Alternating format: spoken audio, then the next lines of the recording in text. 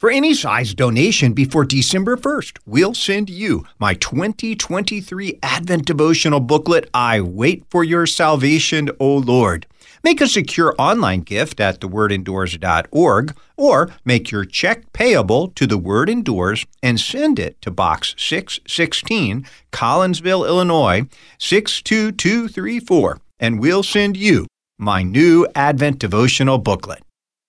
Greetings in Christ. I'm Dr. Reed Lessing, Director of the Center for Biblical Studies at Concordia University in St. Paul, Minnesota. The center offers annual preaching workshops for Advent and Lent, seminars on a book of the Bible, and studies focused on biblical stewardship.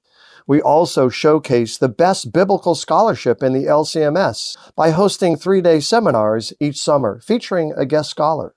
Learn more at csp.edu/Center for Biblical Studies. The Word of the Lord Endures Forever is brought to you in part by the Lutheran Heritage Foundation. LHF is a recognized service organization of the Lutheran Church Missouri Synod, dedicated to translating and publishing the books of our Lutheran faith into more than 100 languages for our Christian brothers and sisters around the world. Learn how you can take part in their work at lhfmissions.org.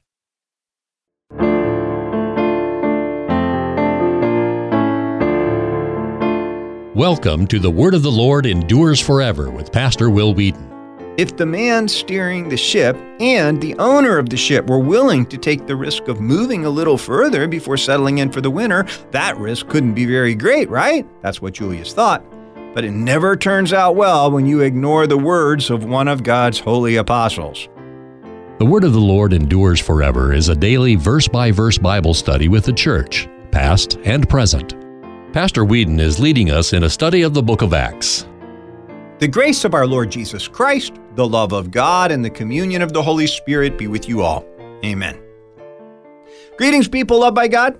Well, at long last, after his 2 years of imprisonment under Felix, and after his trials before Festus and Agrippa, Paul's finally on the move again, but as Caesar's ward, an ambassador for Jesus in chains. Festus entrusts the man to the keeping of Julius of the Augustan cohort stationed there in Syria, and gives the centurion a handful of other prisoners as well to take to Rome. They start out sailing in a local ship that stopped at all the ports along the coast. Already, the day after they set sail at Zidon, Julius allowed Paul to visit his friends, that is, his fellow Christians. And then because the winds were prevailing from the west, they end up sheltering under Cyprus for a bit, and then striking across the sea for the coast of Asia Minor. Paul, remember, is making this voyage with Aristarchus and Luke, and possibly some others who are not named. At the great port of Myra in Lycia, the centurion finds a ship that's headed for Italy. Perfect! He puts Paul and his other prisoners on board, and off they sail. Only the weather proves difficult from the get-go. They creep along the coast of Crete and finally arrive at the port of Fair Havens that served the city of Lasea. A reading from Acts, the 27th chapter, beginning at the 9th verse. Since much time had passed and the voyage was now dangerous because even the fast was already over, Paul advised them, saying, Sirs, I perceive that the voyage will be with injury and much loss, not only of the cargo and the ship, but also of our lives. But the centurion paid more attention to the pilot and to the owner of the ship than to what Paul said. And because the harbor was not suitable to spend the winter in, the majority decided to put out to sea from there on the chance that somehow they could reach Phoenix, a harbor of Crete facing both southwest and northwest, and spend the winter there. Now, when the south wind blew gently, supposing that they had obtained their purpose, they weighed anchor and sailed along Crete close to the shore. But soon a tempestuous wind, called the northeaster, struck down from the land. And when the ship was caught and could not face the wind, we gave way to it and were driven along. Acts 27, verses 9 through 15. Let us pray. Lord God, bless your word wherever it is proclaimed. Make it a word of power and peace to convert those not yet your own and to confirm those who have come to saving faith. May your word pass from the ear to the heart, from the heart to the lip, and from the lip to the life, that as you have promised, your word may not return to you void, but achieve the purpose for which you sent it. Through Jesus Christ, your Son, our Lord, who lives and reigns with you in the Holy Spirit, one God, now and forever. Amen. Ready to ponder our passage for today? Let's meditate on it together. Verse 9. Since much time had passed, and the voyage was now dangerous because even the fast was already over. Well, they'd hoped to make a straight shot across the Mediterranean to Italy, but those prevailing west winds had squelched the hope of anything like a speedy trip. It had taken them time to creep along under the lee of this island and that. And now the year was failing. Luke mentions that even the fast was already over. That was the Day of Atonement, which falls in late September, early October, generally a week or so after the equinox. In ancient times, ship traffic might dare fate for a bit in October, but generally, come the middle of November, ships stayed put wherever they had harbored until the spring allowed for safe voyaging on the waters once again. The prevailing west winds that were against them were a sign that this was going to be an early season of storms. Paul, who was indeed eager to reach Rome, seemed to realize before the professionals did the folly of venturing out on the deep again. Hence, verse 9 continued, Paul advised them, verse 10, saying, Sirs, I perceive that the voyage will be with injury and much loss, not only of the cargo and the ship, but also of our own lives. He's trying to make them see the folly of just plowing ahead with their plans to go back to sea. So he stresses to them, it's not just that I fear for the ship or the cargo, it's our very lives that are at stake. So take care what you do. Perhaps he already had this as a prophecy from God, as Chrysostom thought. He remarked in 4th century Antioch, see Paul's modesty. In order that he may not appear to prophesy, but to speak as from supposition, he says, I see. They would not have received his words if he had pronounced them at once. But of course, they didn't receive his words in any case, because Paul was not himself a sailor, though he was no stranger to the sea. So, verse 11. But the centurion paid more attention to the pilot and the owner of the ship than to what Paul said. In other words, the centurion listened to the experts. They should surely know, right? What insight could a controversial Jewish prisoner have about such matters as these? If the man steering the ship and the owner of the ship were willing to take the risk of moving a little further before settling in for the winter, that risk couldn't be very great, right? That's what Julius thought. But it never turns out well when you ignore the words of one of God's holy apostles. Verse 12. And because the harbor was not suitable to winter in, the majority decided to put out to sea from there on the chance that somehow they could reach Phoenix, a harbor of Crete, facing both southwest and northwest, and spend the winter there. I suppose that could mean that the harbor wasn't safe to winter in, open as it was to the south. Possibly. But given the reputation of sailors and soldiers, particularly in those days, I can't help but wonder if they meant something more along the lines of, you can't possibly expect us to spend the whole winter in this podunk town, can you? I mean, where's the entertainment? Where are the ladies? Where are the gaming houses? We need a bigger port with some more commodious facilities. And since this was the conviction of the majority of the sailors and possibly the soldiers, they figure they'll risk the sea to get to a better place. Phoenix, just 40 miles further along the island and only about 30 miles from the western end of Crete. Literally, by the way, the text says, facing both lips and chorus.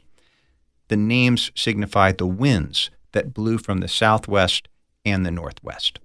Verse 13. Now, when the south wind blew gently, supposing that they had obtained their purpose, they weighed anchor and sailed along Crete, close to the shore. The warmth of the south wind enticed them to make their run for Phoenix. But notice that they're clearly still ill at ease. So even though they weigh anchor and head out, they stick close to the shore. I wonder how many hours they were out on the sea when someone glanced nervously at the sky and pointed to the clouds building and rushing toward them. Verse 14.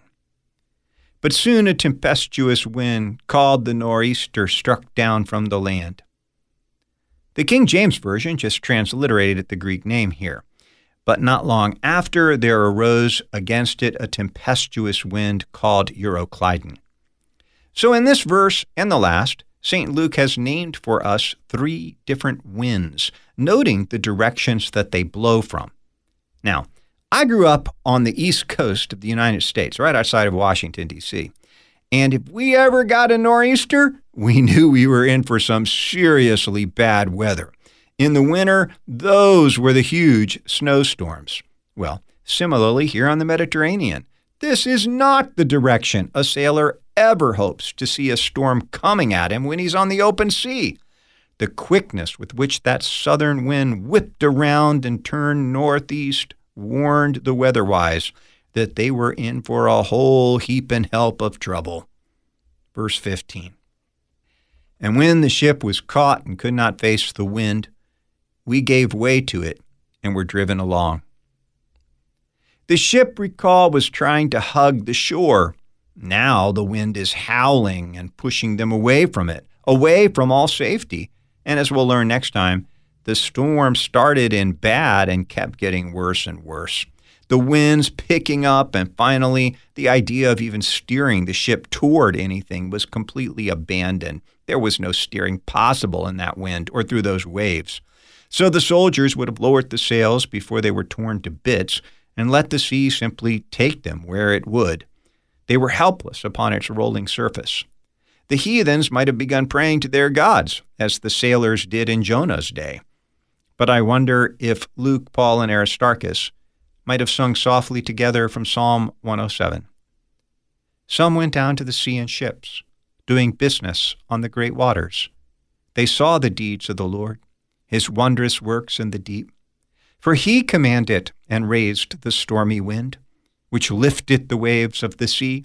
They mounted up to heaven. They went down to their depths. Their courage melted away in their evil plight. They reeled and staggered like drunken men and were at their wits' end.